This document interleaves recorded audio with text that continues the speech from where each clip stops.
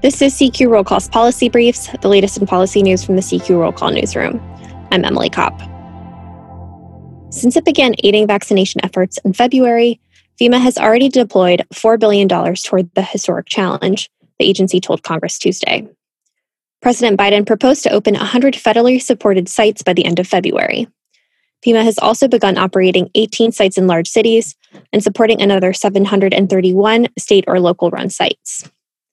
Acting Administrator Robert Fenton told the House Appropriations Homeland Security Subcommittee Tuesday that FEMA is well-resourced, with $50 billion from the most recent relief bill and another $100 billion in reserve. Natural disasters and a humanitarian crisis at the border will also require the agency's help, but vaccination remains its first priority, Fenton said.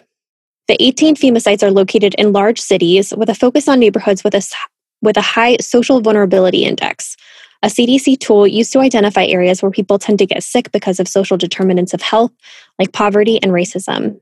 Ramping up FEMA's involvement is a key strategy in Biden's national COVID-19 plan.